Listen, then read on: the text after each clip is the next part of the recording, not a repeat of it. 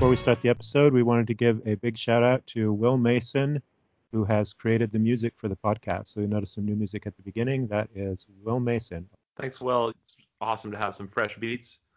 Our guest today is Michael Frank, who's a researcher at the Cognitive Linguistic and Psychological Sciences at Brown University. And he is here today to talk to us about dopamine.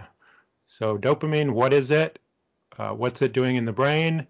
And what is our popular conception of how dopamine works? And what has recent research told us about how it works? Welcome to the show, Michael, and thanks for coming on. Thanks for having me. Should be fun. Yeah, thanks, Michael. It's always great to have someone from my alma mater on the show. So, yeah, appreciate your coming on. So let's just start out with a basic question. So what is dopamine? So dopamine is a brain chemical. It's a neurotransmitter that's made by neurons that are mostly in the midbrain, so very deep in the brain, and shared amongst, it's evolutionarily quite old, so it's shared amongst many other species and involved in a host of processes that we'll try to unpack a little bit about today. Good. And your approach to understanding how the dopamine system works in the brain is computational, correct?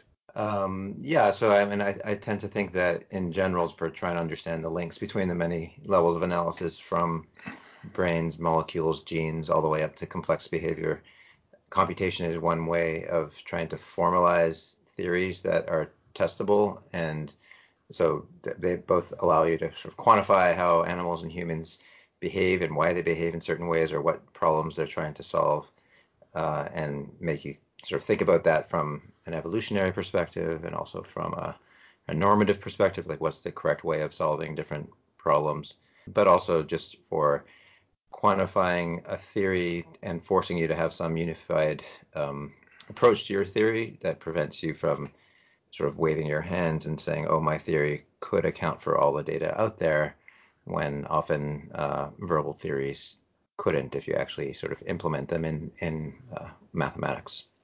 So from the perspective of the dopamine system, there's a lot of popular discussion of dopamine as a neurotransmitter and what it's doing in the brain. A lot of the discussion in the popular media comes down to the idea that dopamine is responsible for essentially like reward. When you do something that's pleasurable, you get a shot of dopamine. And we know that this is a little bit not precise, and perhaps not even quite correct. Do you want to talk a little bit about, just at a high level, what your understanding of the role of dopamine is, and particularly in the systems that you're looking at? Sure. I mean, I can say more. I mean, I think you're right that that's the popular press notion, and it's not unfounded based on nothing. And originally, a long time ago, it wasn't known that dopamine was a neurotransmitter or a chemical at all. But it was shown that it was important for movement disorders like Parkinson's disease. So it was one of the main successes, I'd say, of applying basic neuroscience research to help clinical conditions is Parkinson's disease, because it was discovered that the neurons that make dopamine die in Parkinson's disease, and that leads to all sorts of motor problems that maybe we'll talk a little bit more about later. And so there was two different competing sort of historically views on what dopamine might do, and one of them was that it's simply a motor neurotransmitter, that it promotes motor, like movement. But then there was a lot of research by, for example, Roy Wise and Olds and Milner have a classic paper showing that if you take a rat and you stimulate the brain systems that give rise to increases in dopamine electrically, and you can make it so that the rat will press a lever and it's essentially stimulating its own dopamine system, that the rat will continue to do that essentially forever and at the expense of real natural rewards. So it won't eat and so forth. And it actually will kill itself, because all it's doing is pressing the lever in order to obtain the dopamine. And so that and many other studies along those lines sort of supported that idea that dopamine might be involved in pure pleasure or reward. But then in the 90s or the late 80s and then 90s, there was a lot of studies that became extremely influential afterwards and influenced me as well quite a bit. Starting off with Wolfram Schultz, who's a primate neurophysiologist who recorded from dopamine neurons in monkeys.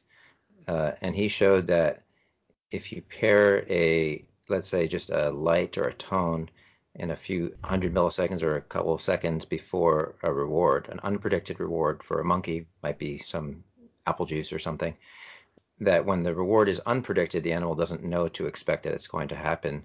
You see that the dopamine neurons kind of start spiking like crazy, and that looks like so far that it's consistent with the idea that dopamine is involved in reward.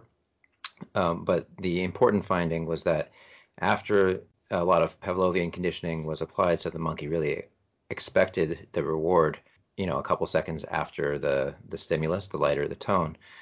What you see then is that when the animal gets the reward, he seems just as happy to lick it and still thirsty or enjoys the apple juice, but the dopamine neurons don't do anything to that reward. So it doesn't seem like they're actually conveying the reward anymore.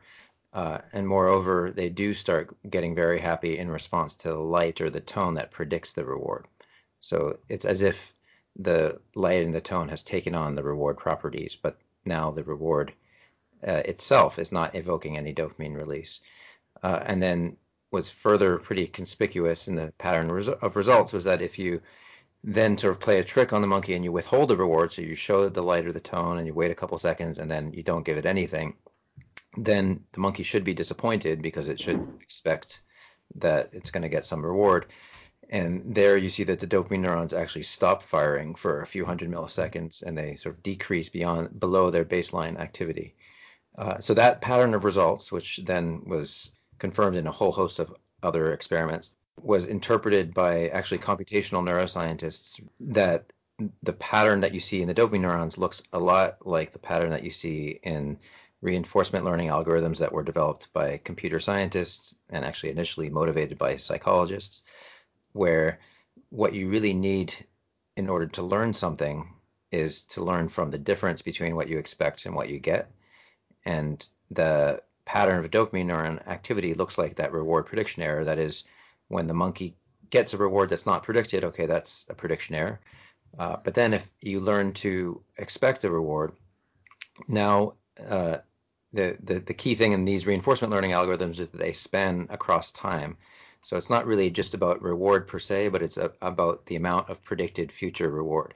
And so if you're in a situation you don't know that there's going to be any reward available, and suddenly some stimulus comes and tells you, hey, now you're in a context where maybe things are going to be better, that thing itself is an error in predicted reward because you're suddenly in a context that's better than you predicted before.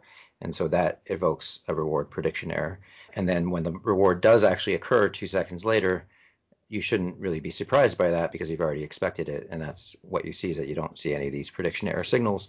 But if the reward does not occur, then you should be surprised and negatively surprised. So it's worse than expected. And that's why you see this decrease.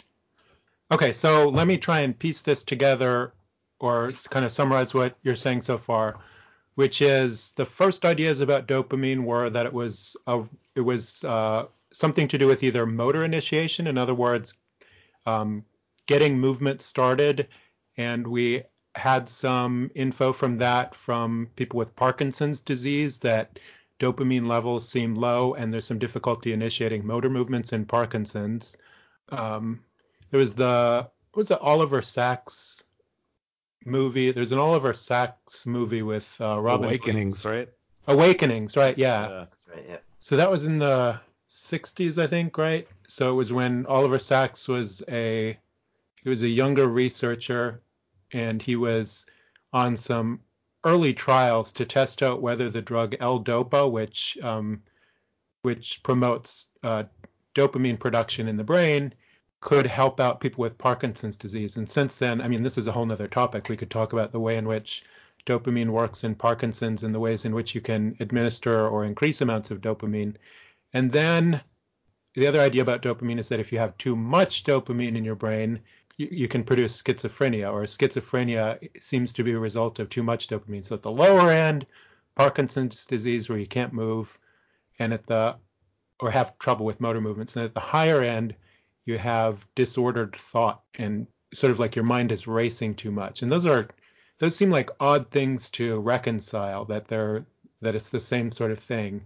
Okay, so then in the 90s, we have research that suggests that dopamine is not just about reward, it's about the prediction of reward, specifically about the error in prediction of reward. So it's a signal of either a good surprise. So a good surprise would be an error in your favor, like something that you didn't expect, but something that's very positive and would promote the release of dopamine. And then something that is a bad surprise, something negative, would decrease the available dopamine. Is that correct? That's correct. Yep. Okay, so and that's about where and then we're tying this into the idea of reinforcement learning. So in computational terms, the way reinforcement learning is used from especially the computer science and artificial intelligence community is not the simple notion that you want to reinforce stimulus response associative links. That is, it's not just that when something good happens, you do it again without thinking about it. Although there are algorithms that allow that to happen, but it's broader. It's broader than that. It's more like anything in which an agent, which could be a computer or an animal or a human, is trying to maximize the sum of its future rewards, where rewards are defined however you want them to be, but everybody has their own sort of value function or things that they care about, and you're attempting to maximize that. And so that the way in which you try to maximize that has to involve often some learning, because you don't know which actions or states of the world are associated with the best outcomes. But the way that you learn could be through what's often referred to in computer science as model free, where you don't represent anything about how the world works. You just learn incrementally through lots of experience that some states happen to produce reward prediction errors, and when that happens, you assign those states with high value. And those, or the same thing to actions. So, you just out of habit, you learn that when you tend to move in a particular way, for example, if you're playing a sport, maybe you learn after practicing 10,000 hours that, certain fine motor movements are actually useful to you, and you don't know exactly why. You're not predicting every time you move in a particular way exactly what the next state of the world is, and you're not thinking about the impact of that next state on your future choices. You're just doing it. And so it's important to have some algorithms that allow you to just do it, but it's equally important to allow yourself to sort of plan in a more flexible way when you go to a novel context and you have some questions about how the world works. You might want to use other cognitive strategies and hypothesis testing, whatever, to try to maximize the chances that you're going to get reward. And as long as you're learning from that, that's still reinforcement learning. Based on what you were saying earlier about the role of dopamine in this, it sounds like dopamine is kind of involved in updating your expectations for reward. Am I following that correctly? That's right. Yeah. So the change in the spike rate of the dopamine neurons seems to reflect something like a reward prediction error. So it goes up when it's better than expected and goes down when it's worse than expected, and it just doesn't change if you get what you expected. And that signal is used to learn about earlier states and actions that produced those prediction errors. So in the case of the monkey, if you saw a light and later there was a reward and it didn't fully predict the reward at that time, then you would get an increase in dopamine. That's a prediction error. And the impact of that prediction error is to assign it the states that preceded the reward higher value, so that they take on sort of reward predictive value themselves, such that the next time you see that light, you're going to have a little bit increase in your prediction that you're going to get reward. And then you'll actually have a smaller reward prediction error in response to the reward itself, because you were a little bit better at predicting it. And so when you iterate many times, that converges, meaning it'll fully be predicted if the reward occurs reliably at the same time. And so the algorithm will produce a value that is consistent with the true expected value of the state that the agent is in, if that makes sense. No, it does. Yeah. I'm wondering if there's something that we could think about in the real world where these kinds of prediction errors would come into play, that we could paint a scenario where that's not just Sure. lights Yeah. in an experimental box. Well, so one of them might be in a casino. Ah, So if you go to the gambling and there's different slots machines, or there are different games that you could play, like blackjack and craps and so forth. And let's say you don't know the odds of how well you could do given the optimal strategy. Like in blackjack, we know what the optimal strategy is, right? You can write it down what you should do for each hand. And if you were to do that and play according to the ideal strategy, I think the odds are something like 48% that you're going to Yeah, win, you still right? lose, but more slowly over time. Yeah, so that's why the casino makes lots of money, but people feel like, maybe they're going to get lucky or maybe they have control over, they don't necessarily act according to 48%. But uh, if you think about it from a slot machine perspective, let's say there are different slots that have different mean payoff rates, and sometimes the casino tries to lure you in to think that one of them is just nearly missing or is going to pay off for a bit, and then on average it'll have a lower expected value.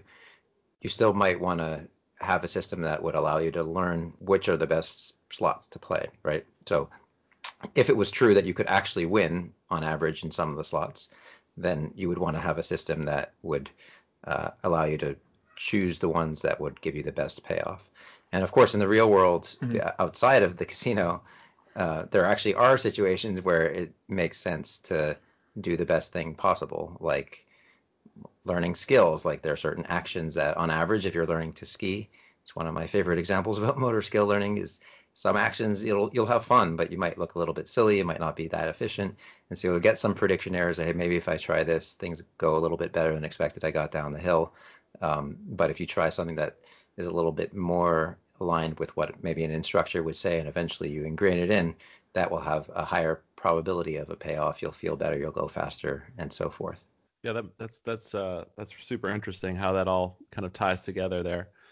I think that's a pretty good high level overview. I wonder if it makes sense to dive into some of your specific work in modeling and maybe get into some of those experiments that you've done as well. Yeah, sure. I mean, one way maybe we could start is to go back to what Ralph mentioned before in terms of the connection to Parkinson's disease and Sure. motor stuff, because we start off by saying there might be a motor theory of dopamine, and then there's a reward theory, and now reinforcement learning. Well, how could those actually relate to each other? Maybe it's clear enough already how reinforcement learning relates to reward because it's just sort of a modification of it. It's not really about reward. And so I can give you a little bit more context of that before talking about my specific research. So there's Kent Berridge in Michigan has made a lot of progress on understanding the role of dopamine, not really from the reinforcement learning perspective, but from what he calls incentive salience or incentive motivation. In his view, dopamine is involved in motivation in a way that causes an animal or a human to want something, and that wanting is very different from liking. So this is where it differs from the popular press, where we know that a dopamine depleted animal, if you give it reward, if you just squirt some juice into its mouth, and let's say it would have liked the juice. One of the things that Kent has done is sort of quantify in terms of like the emotional, facial expressions and other things. It looks like the animal is enjoying that food just as much as an animal who doesn't have dopamine depletion. So by depletion, I mean levels of dopamine are low in the brain. But what's different is that the animal who has low levels of dopamine will not work for that same reward. So they will not like press a lever many times to obtain it. So and if you think about it in terms of humans, it would be like having a volition that if you got some rewards, that you tasted some food that was really tasty, maybe you would say, hey, that's really tasty, but you still might not get up out of bed in the morning to go for a run to make yourself feel better, even though you might know that after doing exercise, for example, maybe it's rewarding or maybe your food will taste better or whatever. If you're not representing the potential value of those actions when you're selecting them, you're not going to actually select those actions. So it's really about assigning motivational value to action selection rather than, experiencing the hedonic pleasure per se. So that's this sort of dissociation between liking and wanting, where dopamine does not seem necessary for liking. There are other things like opioids that are involved in liking, but it does seem to be involved in wanting and motivation. Yeah, this is a really interesting part. So there's a book out just last year called The Molecule of More, which is about the idea that dopamine is essentially about, as you say, about wanting and about motivation. And I wonder how much you feel that this aspect of dopamine explains motivation in human beings. In other words, I couldn't help when reading the book, I guess, thinking that there were some overgeneralizations that are made that, dopamine is responsible for, the striving of humanity and why we basically do just about anything. I wonder how you think about it in terms of what role dopamine plays in motivation. Is it a fairly local role? Is it everything that we do, that we have some sort of motivation for? Is that dopamine in action? Yeah, so I think there does tend to be a tendency for people who study dopamine to think that dopamine is the answer to a lot of things. Hmm. Uh, and clearly the brain is more complicated than one neurotransmitter. And in fact, when you try to even ask what that one neurotransmitter does, in some sense, in my view, it doesn't really make sense to even ask that question because it's like asking, what does glutamate do or what does GABA do? These are the most common neurotransmitters that are present in pretty much every brain area.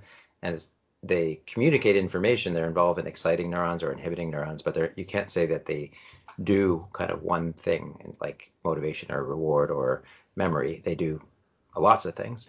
And so the impact of anything, any chemical on function will depend on the effect of that chemical in that particular brain area and the architecture of that brain area and how it's embedded in a larger system and so forth. And so obviously things are more complicated than that.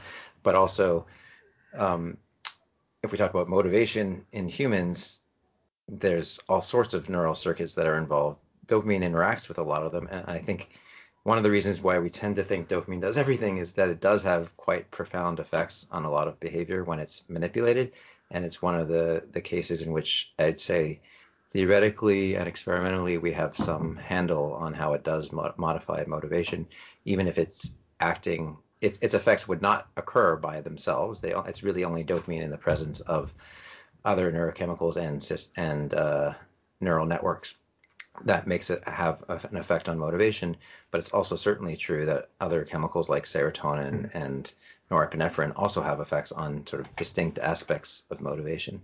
But I do think that in the real world, so maybe just also to continue on the line of thought on the incentive, like sort of wanting versus liking and how that relates to motor function, I think that a nice connection to that is in fact what came out of that Oliver Sacks movie and book, Awakenings, where the example there was if you have very severe Parkinson's patients that it was a particular kind of Parkinson's, but for the sake of this discussion, just assume that it's severe Parkinson's, so patients couldn't move and they were sitting in wheelchairs and the canonical example there was that if you throw a baseball at them, they can actually suddenly raise their hand and catch it. So it's not actually, even though when they're sitting in their chair on their own, they're actually not moving very much and they're having a lot of trouble with movement. And a similar example is if you have a Parkinson's patient that has a lot of trouble walking, and they're in a room and they have trouble walking, but then you give them a room where the floor has black and white checkers, and they see those black and white checkers. That gives them sort of these contextual cues about where might be the better place to put their feet, and now they're actually a lot better. And so those kind of findings and lots of others from neuroimaging and lesions and so forth have led to the conclusion that this system that's impacted by dopamine and the underlying structures that dopamine innervate strongly, like the basal ganglia, are involved not really in the execution of motor actions per se, but in the assignment of value to those motor actions that allow you to sort of volitionally select what actions to take when it's sort of ambiguous what you should do. But if it's clear what you should do, like in the black and white checkered floor, or if a ball is coming to your face and there's not really that sort of like the one salient action, then you don't need that system to sort of boost that action selection process. It just sort of happens from the constraints that are provided by the environment in the rest of the brain, in the cortex, and so forth. So that's interesting. So the word you used was volitionally select. When you have to volitionally select something, or if it's ambiguous what to choose, then dopamine is important for allowing you to do that, but it's not needed in order to actually execute the motor action. Another connection to that is like related to this wanting liking dissociation. Yeah. If you just go back to the rodent literature. So one of the classical examples is if you give a T-maze, so you just an animal's in a maze and it can go either left or right. If it goes left, it gets 2 pellets of food, and if it goes right, it has to climb a barrier of, like, say, a foot high, so it's a rat. And if it climbs that barrier, it'll get 4 pellets of food. So the healthy rat will climb that barrier to get 4 pellets of food instead of go for the easier 2 pellets of food. If the animal has depletion of dopamine, so there's not a lot of dopamine in its basal ganglia, then it will not climb the barrier. It'll go for the easy 2. And that experiment by itself is not clear whether it's just that you need dopamine in order to execute the motor behavior. So you would think, well, okay, if dopamine's involved in motor performance, like one thought in Parkinson's disease, then it makes sense. You just simply can't do it. It's hard to climb the barrier. But critically, if you do the same experiment where the animal gets, let's say, 4 pellets of food for going over the barrier and 0 for going to the left, then it will sort of happily climb the barrier, even if it has dopamine depletion, which suggests that it's not really about the ability to execute the motor action, but it's about the sort of cost-benefit trade-off associated with the reward that you could get and the cost of the actions needed to reach that reward. And the costs essentially loom larger when you have low levels of dopamine. And that would be sort of the neural correlates of laziness, that you just have low dopamine and you're going for the easy 2 pellets rather than expending effort on the climbing the wall. And there is a lot of research on that that physical effort trade-off does depend on dopamine across species. But it's not only about laziness, because it's also risk-taking, for example, right? In a gambling situation, they say you can have $1 for sure or a 50% chance of $2. Mm-hmm. The expected value on average is the same, but some people prefer taking the risk and some people don't. And we know, again, from across multiple species that if you elevate dopamine levels in the basal ganglia, that people or animals will be more likely to choose the risky choice. And if you lower it, they'll be more likely to choose the safe choice. So I remember the thing that I was going to ask about, which is, okay, so the brain's super complicated and all neurotransmitters have multiple functions, and it's difficult to parse out individual effects of any one. I think the other relevant piece of information here is the idea that it's not just washing a neurotransmitter over the whole brain, that there are particular circuits that are involved in dopamine, and it's activation of these circuits that is the promotion of the effects of this neurotransmitter. And maybe some neurotransmitters are more widely available throughout the brain, and dopamine has a couple more specific pathways. I wonder if you could, without going into too much detail about, I guess, particular brain areas, say anything about dopamine pathways and what this can help tell us. So, what dopamine is actually doing in facilitating a particular pathway. Yeah, so most of what I've been talking about is in terms of the motivational value, of actions and reinforcement learning and motor movements, all pertains to the effects of dopamine in the basal ganglia, which are themselves a complex, notoriously convoluted circuit, because it's a bunch of different areas that connect to each other with many indirect routes, like one area projects to another that projects to another with negative connections, so like inhibitory synapses. And trying to work out how that whole circuit works is something that people have been working on for a long time, and that's also where these computer models help to sort of establish theories that are hard to sort of work out in your head. But that system is the one that is sort of, the basal ganglia is thought classically to be a motor structure, and the presence of dopamine is by far strongest, or there's more dopamine in the basal ganglia, especially in the striatum, which is the main sort of largest and input area of the basal ganglia, in which there are these different populations of neurons that seem to represent things like the costs and the benefits of alternative actions in different populations of neurons that have different receptors for dopamine. And trying to unpack how all that works in a forum like this would be hard, but we could just think about it canonically, that you have some neurons that represent the good possibilities of what happens if you select this action, and some that represent the possibilities of something bad happening, and you have that for all the possible actions that you're considering in any one moment. And dopamine will sort of act like a knob on tuning how much you emphasize or amplify the benefits by activating the neurons that are encoding for the benefits, and at the same time suppressing the neurons that encode the costs. Whereas when dopamine levels go down, it has the opposite effect and sort of amplifies the costs of the actions.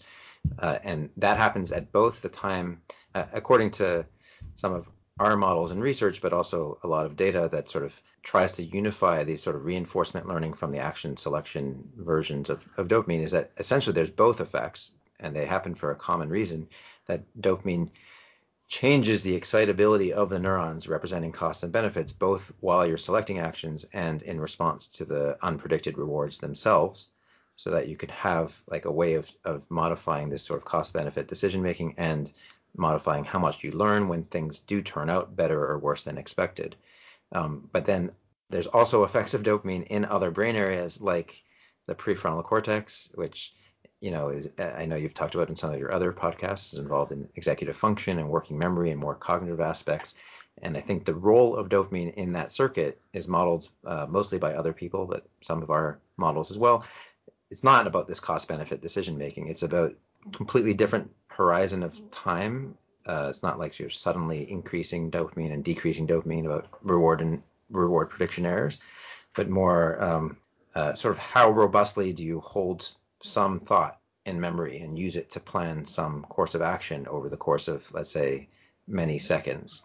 And there is an interesting connection between the role of dopamine in those sort of more cognitive circuits and the role of dopamine in the basal ganglia, in a way that I think it's sort of interesting that if you modify dopamine levels sort of systemically, so if you give someone a pill that changes their dopamine levels, you see effects both on the sort of motivational and reinforcement learning aspects of behavior, but also higher level cognitive functions, working memory, and so forth.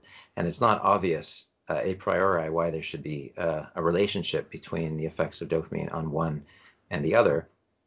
But if you think about it as if what's happening in the midbrain, the dopamine neurons themselves that project both to the basal ganglia and to the frontal cortex, generally those neurons do convey information about motivationally significant outcomes in the world, so things that are better or worse than expected, or whether they would be better if you took some course of action. The dopamine neurons seem to reflect that, and it might make some sense for a system that was sort of evolved to work in the motor domain to then extend that out to more cognitive actions. Like if I hold something in memory, maybe that's going to be useful for the task that I'm trying to solve.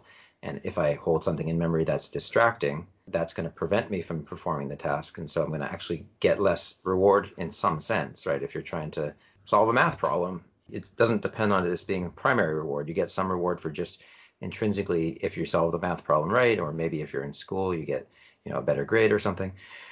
Essentially, we think that roughly the same rules apply in the cognitive domain as they do in the motor domain, that you learn, which things to hold in mind, which operations to do, and which ones not to do, because they'll prevent you from performing the action well. And so there's sort of that interesting connection between motor and cognitive behaviors, which I think also connects a little bit to what you highlighted before about high levels of dopamine associated with psychosis and schizophrenia, which does, schizophrenia is also very complicated, and there's a lot of things going on besides dopamine, but it does hold up that prior to somebody actually being diagnosed with schizophrenia and having a full psychotic break, it has been observed that those people who are at risk for developing schizophrenia do have higher levels of dopamine in the basal ganglia. So it's exactly the inverse of Parkinson's disease. And especially those that go on to then have a psychotic break later on, when you go back and look at their dopamine levels earlier on, they had higher levels than the ones that didn't.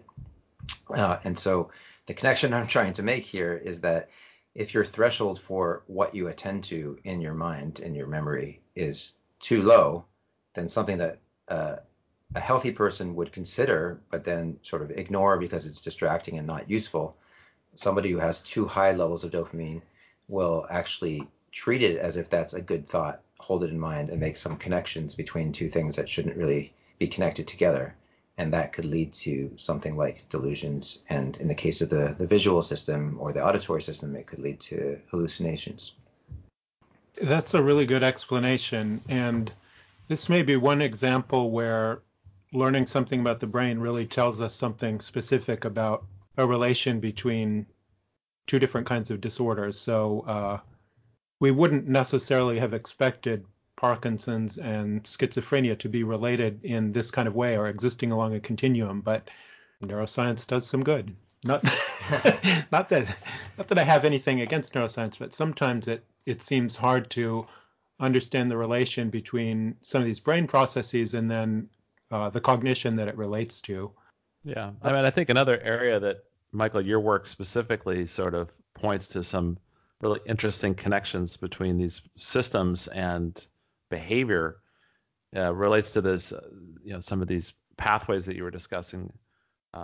Especially, when reading some of your work, I was very interested and somewhat confused actually about the difference between like the positive and negative aspects of the reward prediction errors. So that, it seems like there's like two distinct elements where one is like in regards to the positive reward prediction errors, and then the other one with regards to the negative prediction errors, and that this might actually be related both to free choice and also to genetics. I thought that was like an interesting set of connections, and I was honestly a little bit confused in following the storyline on what you were saying there about the difference between the positive and negative aspects. Yeah, so I mean, I think maybe it'll help to follow along the same line of thought with Parkinson's disease, because my original foray into this field was in building neural network models, as a sort of computational models of the brain areas and how dopamine might be involved in reinforcement learning. And then I realized, this was when I was a graduate student, that the model, while I was trying to account for other people's data that showed that, for example, Parkinson's patients benefit from their medications that elevate dopamine levels on some cognitive tasks, but it actually hurts their performance on other cognitive tasks. And so I was trying to develop a model that could explain both the sort of ways in which dopamine could help and ways in which it could hurt.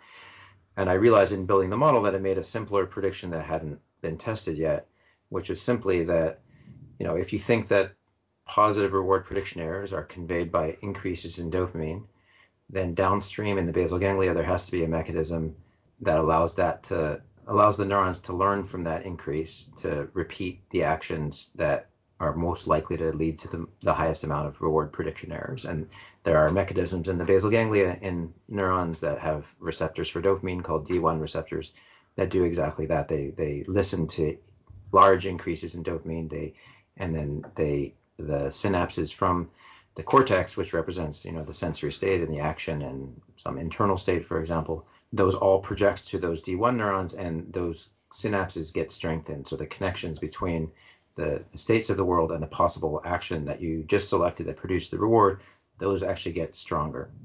But when dopamine levels go down, you have a negative prediction error.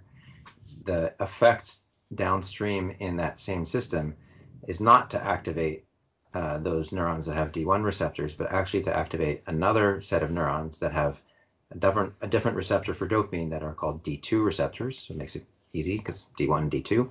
And those neurons then actually are normally suppressed by dopamine. So dopamine inhibits them. But when dopamine goes down, that means they actually that suppression goes away. So they get excited, and then they learn at that same time, because neurons that tend to sort of transiently get excited tend to learn about the connections.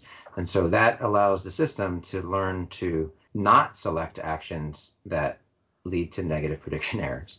Because I guess what I didn't say is that those D2 neurons are involved in a circuit that sort of suppresses the selection of those particular actions. And so that sort of convoluted idea is essentially simply just that when dopamine levels go down, there's a population of neurons that learns that action was a bad thing to do.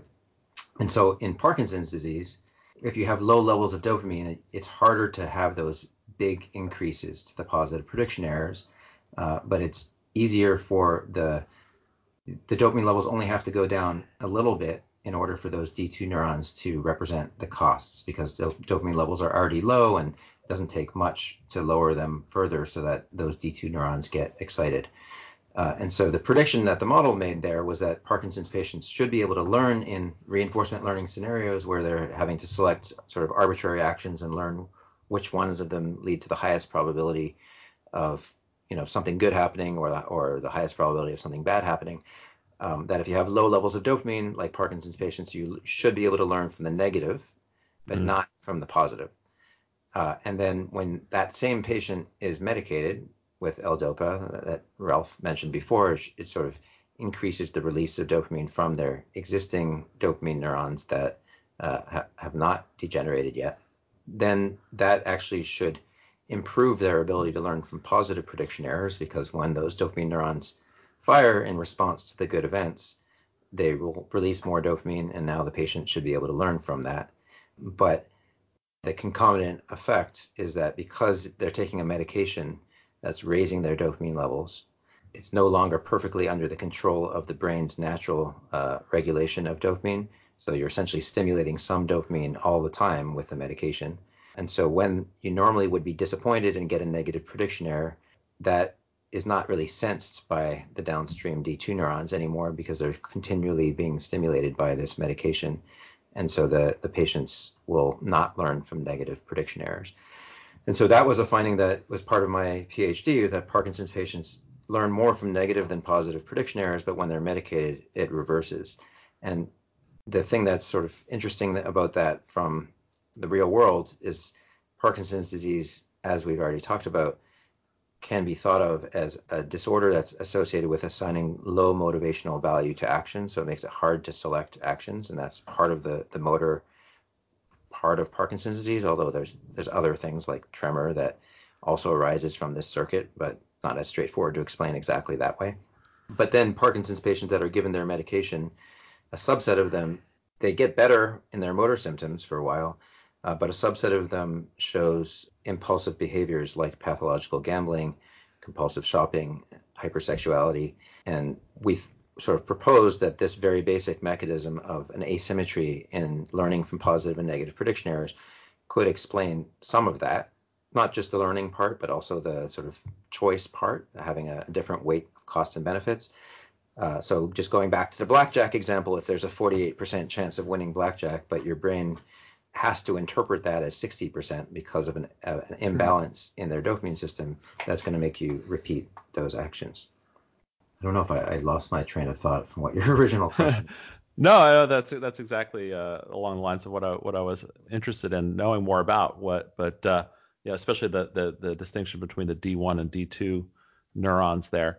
Yeah, super interesting stuff. And again, interesting how you can make a prediction based on a model of how the system is working, and then actually relate that to someone who's has a disease, and then has the disease, and then is either medicated or not medicated. It's pretty powerful stuff. Maybe we should take a short little break here.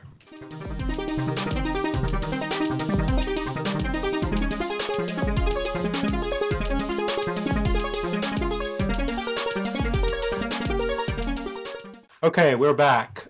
So now we are going to get into some more speculative stuff. And let's see, maybe I will ask you, Michael, what do you see as the end result of some of this research on dopamine? And I guess, one thing you could ponder is to what extent building computational models or building artificial intelligence that takes advantage of some of these kinds of ways of thinking about a motivational system, is that something that you think it's an integral part of sophisticated enough artificial intelligence that it might almost be necessary to build in a motivational system like the dopamine pathways that we have? Do you think that's, or is it an optional thing? Yeah, it's interesting. So, I mentioned that the first interpretation of the dopamine patterns of firing in terms of reinforcement learning essentially is taking a computational theory, a theory that comes from, even though some of it was motivated by psychology in the first place, it was then took on its own life in artificial intelligence to use those kind of algorithms to train computers to do stuff like learn how to play games and learn how to control vehicles and all sorts of things. And so then interpreting dopamine in terms of those signals was very useful for advancing theory in neuroscience. And I think having theory is really important for making some headway, because otherwise you're just collecting huge amounts of data and just writing them down and not sort of organizing it in any way. But it's also important to, even though the engineers and computer scientists have come up with smart ways of making computers smarter, they also clearly have lots of limitations. They're much smarter than us at some things, like the amount of processing capabilities they can do in per unit time, for example. But they're way, way, way far away from us in terms of being able to do reasoning and actually complex thought in lots of different ways. And so one of the things people are trying to figure out in artificial intelligence is how to make those machines more flexible and what would be needed to make them smarter and have capability for language and have capability to optimize performance across diverse different environments and to transfer knowledge from one situation to another. And for that, it seems like we should be motivated to understand how humans and how biological agents have been able to solve some problems over the course of evolution. So what are the cognitive level strategies, what are the computational level strategies, and what are the neuroscience implementations of those things? Maybe we can look at these reinforcement learning algorithms and say, oh, dopamine kind of looks like that, but we shouldn't stop there and say, this is what dopamine does. Instead, we should say, well, how does dopamine work in that circuit? What kind of processes is it involved in? What does the circuit look like? And when you think about what that circuit is doing in the brain after looking at a lot of experiments, does it really perform like these reinforcement learning algorithms say, or does it perform in somewhat different ways?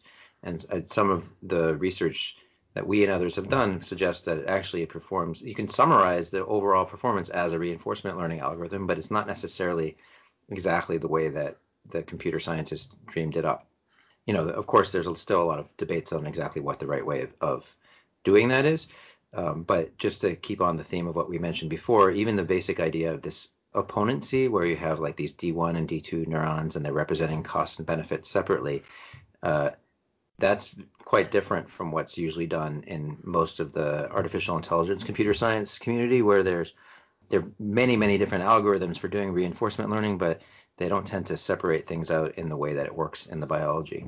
And so you could try to say, well, okay, here's a theory of the human brain and other animals' brains that overlap in some ways. The dopamine system is quite similar across those species. And you could say, well, how does that theory allow us to explain a bunch of observations like, dopamine manipulations change risk-taking and effort-seeking in Parkinson's disease and schizophrenia? But it's another thing to say, why was it built that way in the first place? How did evolution get to that particular solution? And why is there that opponency, for example? Is that something that you think seems like a reasonable goal? If you're building an artificial intelligence and somebody brings to your attention the idea that, well, you need some sort of motivational system that goes along with what you've got, you could add something to a pre-existing system that just adds some kind of motivation.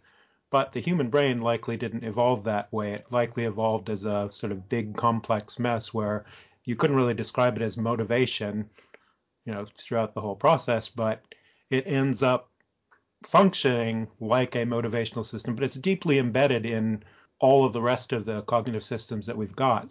How do you just throw motivation on top of what you already have, or do you have to really understand the brain in a much much more detailed sense before you can build some kind of artificial intelligence that takes advantage of the way that, of the kinds of things that dopamine may do for us? Well, I think that's a great question, and a deep one, and really trying to understand the evolution of the brain across is really difficult. Basically, right. It's a jumbled mess in a way. Yeah. But I mean, you could start with a less lofty goal of understanding how it all develops in the first place. To say, well, it's already the case that in artificial intelligence algorithms, a lot of them do have reinforcement learning mechanisms that are trying to, because a lot of the situations in the world well, maybe to step back for a minute, the alternative to reinforcement learning in AI is the main one is supervised learning, where you take these agents and you just tell them this was the correct thing to think about. So vision algorithms tend to work that way, where if you have an artificial agent that looks through a camera at pixels and you want it to be able to say, is that a house? Is that a car? Is that a license plate? What are the letters on the license plate? And you want it to just automatically classify those things. That's, artificial intelligence has made a huge amount of headway on that computer vision problem, which is actually really hard, even though it might not sound that way. But the way in which it usually works there is you just give it access to huge amounts of data, really large neural networks, artificial neural networks. But they're always trained where you tell the network, in this image, there was a house, and that's what your output should have been. And if you guessed that it was a cat, no, it was not a cat, it was a house. And then on the next trial, it sees something else, and it makes another guess that's wrong. And if you do that over millions of training samples, eventually it learns something that allows it to sort of generalize to like a new house it's never seen before. It will still be able to say that's a house, and it does really well at that. But the real evolving brain in animals and humans doesn't have those supervised signals all the time in terms of labels. There must be ways in which, in other words, you don't have the ground truth of this is a house. Yeah, accessible to you, especially if you don't have language. So, and I think we don't really doubt that other animals can see things and categorize them and know what they are. But you do have access to something like, I predict that if I move a little bit, the house that I'm looking at now is going to look a little bit different because I'm looking at a different angle. And when you're moving your head around and moving around, you do get to make those predictions, and then your predictions turn out to be wrong because you didn't know everything about the physics of the world. And so you can learn through those kind of signals. But when it comes to things like, how should you act in the world? What are the right strategies? When is it appropriate to greet somebody, and when is it not appropriate to greet somebody? Or how should I play the game of chess? Or how should I learn to ski? What words should I use when I'm talking? What's the syntax?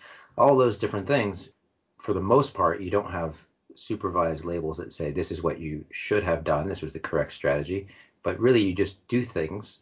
You might be able to copy other people, but you get to find out the outcomes of whether things turned out well or not. And so you need to have a sophisticated way of using that feedback that doesn't really tell you like the optimal way that you could have done something, but use it to improve what you're going to do in the future. Yeah, and a lot of AI algorithms currently do use some kind of reinforcement learning for those kinds of things. And so all I was trying to say was maybe we could learn something about the way the biology solves reinforcement learning to ask whether, if we take into account the algorithmic description of the biology, so the way in which we think by looking at the circuit it's doing something, then maybe we can make the AI algorithms smarter in some ways. And we have some initial ideas on that, but maybe I'll let you guys follow up with whether that's in line with what you're thinking. Yeah, no, absolutely. I mean, I know that, for example, the Sirius Cybernetics Corporation has thought about this a little bit. You guys familiar with the Sirius Cybernetics Corporation? I am not. No. You guys read The Hitchhiker's Guide to the Galaxy? Yeah. Yes. Okay, this is the company that makes the robots in The Hitchhiker's Guide to the Galaxy, and of course the elevators. But basically, what they figured out is that you only need the robot needs two emotions, basically, happiness and boredom, and then they work out the rest themselves. That's basically the takeaway. And it kind of reminds me of the idea of like having the positive and negative prediction error systems as being somewhat separable, right? You've got one system that's basically driving towards happiness and one system that's sort of driving away from being bored. And then you kind of let the system just run off on its own. Yeah, that's interesting. Well, okay, so this has nothing to do with what you're researching, but if you were building AI systems like this, in what way would they go horribly wrong? Well, I think it all gets back to values, right? I mean, again, it's all, this is the whole thing about what is like a positive reward and what is a negative reward. And I think that all comes down to what is the system valuing. I mean, for humans, right, we're valuing appetitive things that keep us alive or propagate our genes into future generations. But with robots, of course, you have to assign to them what will be rewarding to them, right? And I think that's where things start to go wrong. Yeah, that's exactly my intuition as well. That I remember a talk that I saw from a roboticist. She was trying to figure out, like, if you're trying to train a robot to learn on its own how to behave in the world, then of course you have to give it some objective function. You have to give it some goals that would count as rewards. But often your intuitions for how to assign those, even if you think you know what you want it to do, how to assign those values to the robot so that it actually does what you want to do and not something that would sort of trick you into getting the most amount of like points according to your reward system. So an example is, if you do this instead of for a robot, for an artificial learning algorithm that's playing a video game, there's an example of, like, if it's just trying to get points in the game, but you want to train it so that it's going to learn to play the game in a way that's sort of like how a human would play it, and hopefully it would be able to transfer some of that knowledge to other games and so forth. There's an example of where if you use just the points and you just allow it to do reinforcement learning, it can find these little like quirks in games that allow it, and it ends up going, like, I think instead of going from the beginning to the end of a level and to the next level and so forth, there is like some quirk in a game where it will find that if it just does little circles around some little barrier between two things, it tends to get some bonus points, and it can sort of optimize that and just like cycle around that and do nothing else. And so, yeah, it will get more points than not doing that, but it might also get stuck in a local minimum if you think the goal is to actually solve the whole game and get to the very end and kill the dragon and win and so forth. It'll never do that, but that's because you haven't really given it the right reward function so that it does what you really want it to do. Instead, you just said, try to win as much points as possible. And so that's a problem. So by simplifying it to the level at which we can instantiate it in a system, it might be too difficult to control in more complex situations, I suppose. And this seems like, have you thought about writing some sci-fi books about this? Because there's probably some rich territory here. I remember thinking of, probably in the 90s or 2000s, thinking about what it would be like if you had more control over, say, your dopamine system, so that you could motivate yourself a little bit more when you knew that you wanted to be motivated. That when you just don't want to get out of bed, if you could optimize that as much as you wanted, you could conceivably reward yourself or motivate yourself to do all the things that you feel like you don't want to, like eating your broccoli, or going to do exercise, for example. Going to do exercise, all those things that we're not exactly tuned for, that our taste system is built to get as much sweet food and salt as we can, and that doesn't necessarily translate into it doesn't translate to a healthy lifestyle in the 21st century. But if you could tinker around a little bit with neurotransmitters that are modulating your motivation. Yeah, that may be. This can go horribly awry too, obviously, but yeah, that was what I was thinking about when we were talking earlier. Is like, I wonder how plastic is the dopamine. Are these dopamine systems themselves? In other words, like to Rolf's point, like how trainable is this motivation system? Is the valid? Yeah, there's different parts of reinforcement learning, and some of them are like what would be like the inputs to the dopamine system, or what counts as a reward, and how do you predict, and what counts as a predictor of future reward, versus the outputs, which is, once you've decided that something was better or worse than expected, how should you change your behavior to allow you to be more likely to achieve that again in the future, or to generalize to other situations. And those are and I think what you're talking about now is the input side, is like, how do you change the value function itself? Right. And yeah, the brain processes associated with that are even more complicated than the ones at the output side. So I'm not going to talk about that. But, and also I think that concept of like trying to sort of trick your motivational system or hijack it to do what you want is an interesting one, because it's also kind of, I've thought about this myself sometimes, that it's strange that you can sometimes have this phenomenon that you want something, but you don't want it.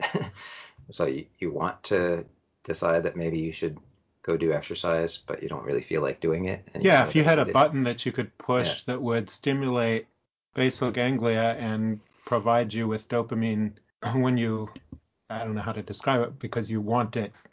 Yeah, so So you could do that both at the learning sense, so like after you've done something like eat broccoli or done a hard exercise Yeah. or whatever, you could try to increase dopamine further so that you are ingraining that and learning more about it. So that you become addicted to But the it, things that you want to be addicted to, sort of. Not addicted, but right. reinforced for anyway. Yeah, but so I think that could help. But I think at least, now we're into introspection. But on my own, like I like running and doing exercise and so forth. And after I do it, I almost always feel good. And it's not that I feel like I would need an extra boost of good feelings at that time, and probably I'm getting dopamine as well. That even though it's not involved in the liking part, it is going up from other reasons that is providing the reinforcement. But it's when you're in a situation when you wake up in the morning and it's a fall day, and I cognitively know that even though it's not like a bright sunny summer or spring day where it would be fun to run, that I still would feel good if I went running, and I won't be cold anymore once it's done, and everything will be great. You just really don't feel like doing it. And so what you really want to do is energize yourself in that moment, Yes. not at the end. Yeah, that's right. Yeah. Uh, Yeah. yeah. And I think, I don't know, there are probably some tricks you could take there. I don't know. I guess you could do it pharmacologically, or you could. I think there's also some psychology here where people who have bad habits. I think there's these absurdly simple rules that some people have talked about in terms of solving those things. Like you just tell yourself, if this particular situation happens, then this is what I'm going to do. So like if somebody offers me a cigarette, I'm going to check my watch and go away for a second and come back. I don't know if that's the exact example, but just giving yourself some concrete rule about how you should act in a situation that would normally require a lot of resisting of temptations. Hmm. And I wonder whether you could use something like that to sort of trick yourself that when you're in a situation where it's time to decide whether you should go for a run or sleep in more, or do something else, that you could give yourself a little bit of a carrot for increasing your motivation to do that. Even, just through psychological tricks, but just knowing how the dopamine system works might help for that. I'm not sure. But Uh, it would be much easier if you had a button that you could push, I think.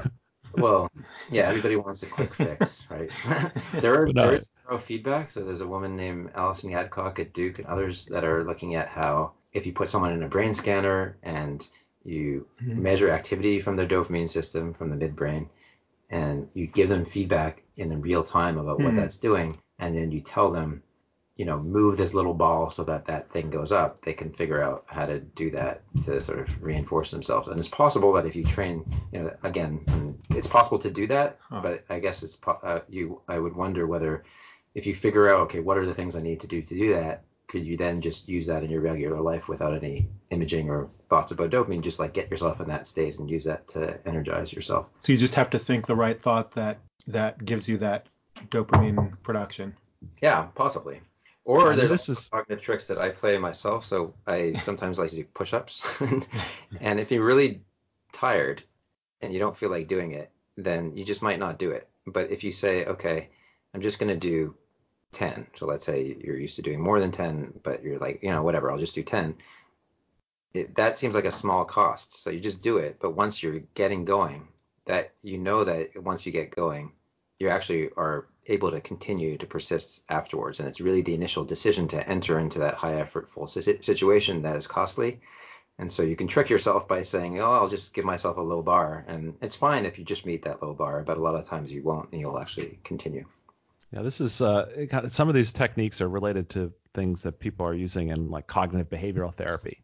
So, for example, for treating addictions, setting up situations where you can identify triggers for different behaviors, and then having plans for action, and also token systems where you can give yourself rewards for so many days of sobriety, for example. So I think there's some very direct applications to that type of thinking to treatments for different types of cognitive and behavioral disorders. That sounds right.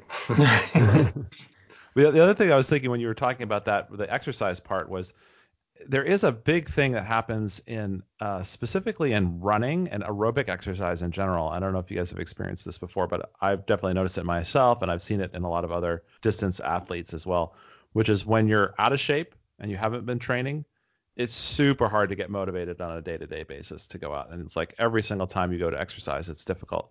But once you've actually gotten in shape and you've actually gotten those boosts that you get, that those feelings of positive reinforcement that you get after exercise, and that's you've been doing that for like say weeks or months, it's suddenly much, much, much easier to go out and do it again. Each day it's easier and easier and easier, and you actually really want, not just want it, but you actually do want to do it. And when you miss a day, you actually feel like it's aversive. Absolutely. Yeah, I mean, there's probably a lot of things going on there, right? You get the habit of doing it. So there might be like a day where you don't quite feel like it, but because you've been doing it by habit, it's easier to get over that hurdle. And then there's the reinforcement that you get from having done it. And then also, if you're out of shape, you're probably experiencing a lot of negative prediction errors initially because it's harder, but you're also not going as fast as you could have before, or you can't run as long as you used to be able to, so you just feel bad So in about this yourself. case, negative prediction errors refers to the pain that you're experiencing while you try to run when you're in bad shape? Yeah, the pain, or just like if you care about how far you went or how That's fast nice, you yeah. went, you're always measuring yourself relative to your expectations, and your expectations tend to be what you were like before, or maybe your friend if you're like running with a friend and you're not going as fast as they are or as long as they are. So there's the case where lowering the bar, if you can lower the bar for yourself a little bit, like you say, might be a good strategy. Yeah, no, I think it is a problem in that the reinforcement learning system is designed to continually adapt its expectations so that you get prediction errors that are useful to continually improve in the world. But one of the flip side problems with that is that it's hard to ever, people tend to have these sort of set points of happiness or satisfaction that might be partly related to that, right? Because if you're always establishing a baseline for your expectations of how well you're doing at life in whatever you're doing, then you're never going to be satisfied unless you're at least meeting those expectations, if not exceeding them. And if you're getting better, then those expectations get higher, and that's what allows you to get yet better. But it makes it hard to really be satisfied. And if you do get worse, like you get out of shape, then it's going to take a while for those expectations to go down, and then take a while for you to get better again, for you to start meeting those expectations and beating them. And so it all sort of interacts. Well, one of the things that I think this may relate to is your discussion of how different systems are in charge of strict rewards. So opiates or serotonin or other systems that may take charge after you've actually performed the act to sort of reward it. So whether there's something beyond the dopamine system that we can think about in motivating behavior and coding Well, curiosity. so you don't want to live a life where you're always disappointed because you can't quite, you're motivated to do something, but when you actually get it, it's not as satisfying as you thought it would be. That sounds like a recipe for a terrible life. Yeah. So at some point, you want to be satisfied with things the way that they are, and having an overachieving motivational system is only going to lead to depression about the way that things always turn out. But on the other hand, like you say, if you're a perfectly satisfied person and you have no aspiration, you have no motivation to sort of improve yourself, then do you need a balance between the two, I suppose? So do you think about this as dopamine providing some motivation, and then when you get the thing that you were motivated for, you switch over to another, serotonin, Serotonergic. thank you, Or opioid. serotonin Yeah. or opioid system that then is sort of having the striving part, but also having the being satisfied part that you can switch over to. Is it a strategy that you can use to switch over from dopaminergic to other systems that you can be more satisfied? In other words, you can strive enough, but also be satisfied with what you get. Yeah, I mean, I think like you could still have the hedonic feeling of pleasure or other kinds of feelings of satisfaction without dopamine. I think that's supported by the literature. When dopamine doesn't change, when rewards are expected, you still have that. It's just that, according to the reinforcement learning part of it, you wouldn't then further learn to continue to do that behavior. Or I guess if you produced something, if you did produce some behavior that led to hedonic pleasure, but it was not as much as you expected from your prior experiences, you would still experience that pleasure in that moment. But according to what the dopamine system would be doing, it would be like telling you that whatever you did that led to that was actually a bad thing. The trick is to try to figure out how to allow your dopamine system to be happy with the behaviors that produce that. So, like, for example, if you're getting older, you're probably not, and you're talking about sports or something, you're probably not going to reach your peak performance that you had when you were in your 20s or 30s or whatever. But that doesn't mean that you should unlearn all of your skills, even though you're not meeting your expectations. You kind of have to change your expectations. But that's maybe okay, because you can initially, while you might feel disappointed, while you're feeling the high of having run or whatever it is, that disappointment doesn't only, make it so that you should not run anymore. It actually changes your expectations themselves. So your expectation can evolve. The idea is if you're getting better at something, your expectations go up and up and up so that you can get better and better and better. But if you're getting worse, they should go down. And there's that trick where if you've been exercising a lot and then you're just out of shape, and you're not necessarily older, but you're just out of shape, then you might be disappointed the first few times you go because you're not meeting, you don't think that you're as out of shape as you were, but you really are feeling it now. But if you keep going, then your expectations will start to come down and you don't feel as disappointed by them. And then they should start going up again because you're actually getting better again. So maybe there's something to what you're saying also with, while you're feeling the hedonic pleasure, even though you're not meeting your expectations, you can still use that in other ways besides dopamine to decide to do that again the next day. Like cognitive strategy. I know that if I exercise more, I'm going to get better, even though my dopamine system doesn't quite know that right now and in the way it's experiencing the outcome. It's a bit of the want to want. Want to want, yeah. Right. Yeah. The metacognition, just knowing a little bit about how these processes work and being able to take advantage of it in a way that's beneficial. Yeah, I mean, I'm not sure you really need to know about how the brain works to do that, but you need to know that, yeah, I tend to feel disappointed when I don't meet my expectations, but I know that if I just work harder, that I'm going to meet my expectations again. It might be as simple as that, but that's underlying all that is this circuitry that is computing those expectations, learning from them, and also experiencing the pleasure and having cognitive strategies of what you need to do in order to get better and so forth. Yeah. So I was wondering, when you were talking about like some of these topics with like more or less motivated, more or less responding to rewards, this gene that you mentioned in your paper, the reinforcement learning mechanism responsible for evaluation of free choice, the NeuroReport one from 2014. Yeah. The DARPP32. Yeah. Does that have like functional consequences for people who had different polymorphisms that we can see out of the laboratory, or is that just something that's like super subtle that you only see in the laboratory? Yeah. Well, actually, if I could just switch to a different gene for a second, because sure, I think yeah, absolutely. So, which we did talk about a little bit in that paper, but in earlier papers as well. So there are genes that relate to how much the dopamine system impacts activity and learning in the basal ganglia, in those D1 and D2 neurons that I was talking about before. And the simplest one to describe is the D2 gene. So it's a gene that controls essentially how many D2 receptors you have. So if you have a polymorphism, which is essentially a genetic mutation or a variant, then you may have more or less D2 receptors than other people. And that doesn't mean it's good or bad, because there could be consequences that are just different. There are different personality types, different degrees to which, if you take it literally, it's involved in like how much you're going to be a risk taker or not, or how much you're going to sense being conservative and not take actions that might have some costs and so forth. And you could imagine a story in which it makes sense to have people of all types in the world in general. It's not something that's going to kill you unless you're super risk taking and so forth.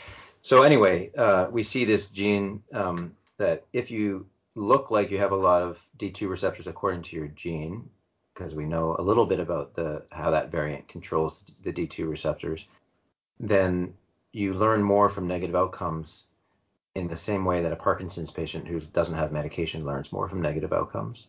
And if you have the other variant, then you learn less from negative outcomes.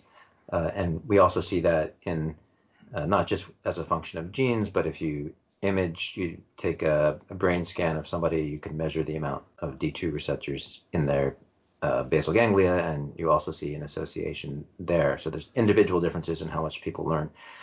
But still, all of what I'm describing now is in these sort of contrived lab settings where we create these experiments to allow us to precisely measure how much people learn about different probabilities of good and bad outcomes, which you need to do to make it sensitive enough to detect in the lab the effect of these single genes. And for good reason, a lot of people are somewhat skeptical of these single gene effects on behavior because there's sort of a long history of psychiatric genetics where people thought that we could look at single genes and link them to things like schizophrenia and autism and so forth. And it turns out that, of course, things are more complicated than just a single gene causing those kind of complex disorders. And even though there were some reports on some genes being predictive of different kinds of illnesses or IQ and so forth, those tended to not be replicated, and when you had to have very large samples to show effects, and usually they're not single gene effects. But nevertheless, we noticed that in these paradigms, when it comes to the dopamine genes, a lot of the effects that we've observed are replicated in several samples of modest size, like 80 to 100 to 150 subjects, and the same effects show up across multiple experiments. Not every single time, but they've never shown up in the opposite direction. So enough for me to be convinced that there are genetic predictors of behavior in these tests, even though I don't try to make the claim that they extend to full-on disorders or personality types, because after all, there's just one gene in one brain system, and they have to interact with lots of other things, and so maybe you need these lab tests to identify them. So very interestingly, somebody, a colleague at Harvard, Randy Buckner, just emailed me last week about this new database in Oxford called the Oxford Biobank. And they have a website, so they've collected data from hundreds of thousands of people. And they have their whole genome, so all the genes, and the information about what diagnosis they had when they had medical visits. So they didn't do any of these lab tasks, but they might have a diagnosis of cancer or of liver problem or of eyesight problems or of Alzheimer's or Parkinson's or whatever it is. He looked at a paper that we had, not the one that you just mentioned, but a different one on 3 different D2 genes, 3 different variants of the D2 gene, I should say, that we linked to learning from negative outcomes in these lab tasks. And it turns out that those variants were strongly associated with personality traits of miserableness and feeling guilty after doing something bad, and forgot. But there was a couple of other ones that were pretty clearly related to negative feelings associated with not performing well enough, which actually surprised That's wild. me. Yeah. All right. Is that something you can get from your 23andMe kit, or is it? Yeah. I'm sure I have that one. I'm 100% sure. That's wild. And are those people more risk averse as well? Would that be a prediction or no? It would be a prediction from our models and some of the other data, but I didn't see that in. They don't have risk averse as the problem with that biobank is it's really rich data, but it's just diagnoses. So right. Somebody's not going to get that diagnosis. They might have a diagnosis of over too much risk taking or mania, and that gene was not associated with that. But yeah. Well, this seems closely related, as just to tie this back into future hellscapes.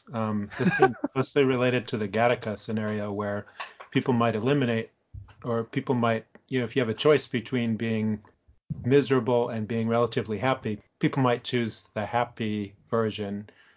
But, of course, that can have some unintended consequences too. So is there any advantage to, if you want a number of different versions in the population, is there an advantage to having people who are anxious and that's a whole never happy? Maybe I would encourage you to talk to one of my other colleagues on that, Amitai Shenha, who studies anxiety, but also anterior cingulate cortex and things about cognitive effort and cognitive control, and maybe the utility of, I don't know. I think it's fascinating to think why are so many people who are smart, why do they worry so much? How can you be smart and still plan without having the negative affective component of worrying? And I think it's not just about the D2 receptor in the striatum, and there are other parts of the cortex and other brain systems that are related to anxiety and worrying. But I guess maybe to put it back to, if you have this mechanism, let's say it is as simple as genes that bias the asymmetry and how much you represent positive versus negative outcomes.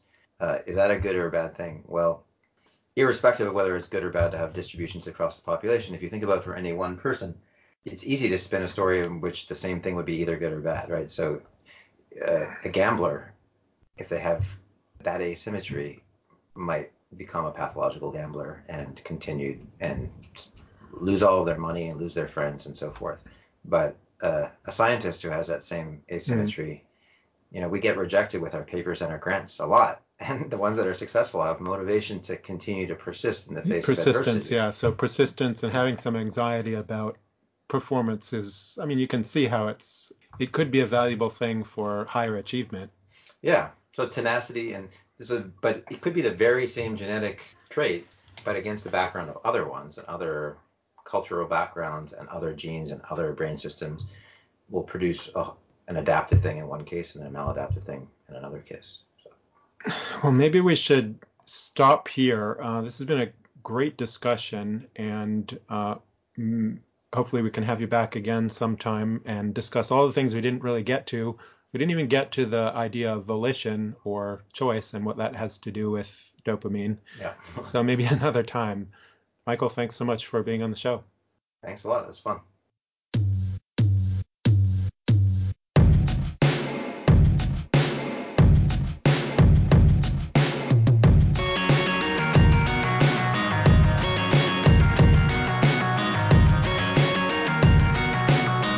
As they appear to you are not only different from those that are really pleasant,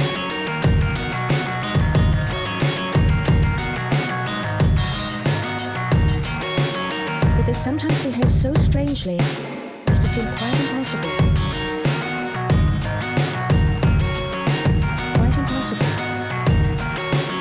But they sometimes behave so strangely. Quite impossible. Quite impossible.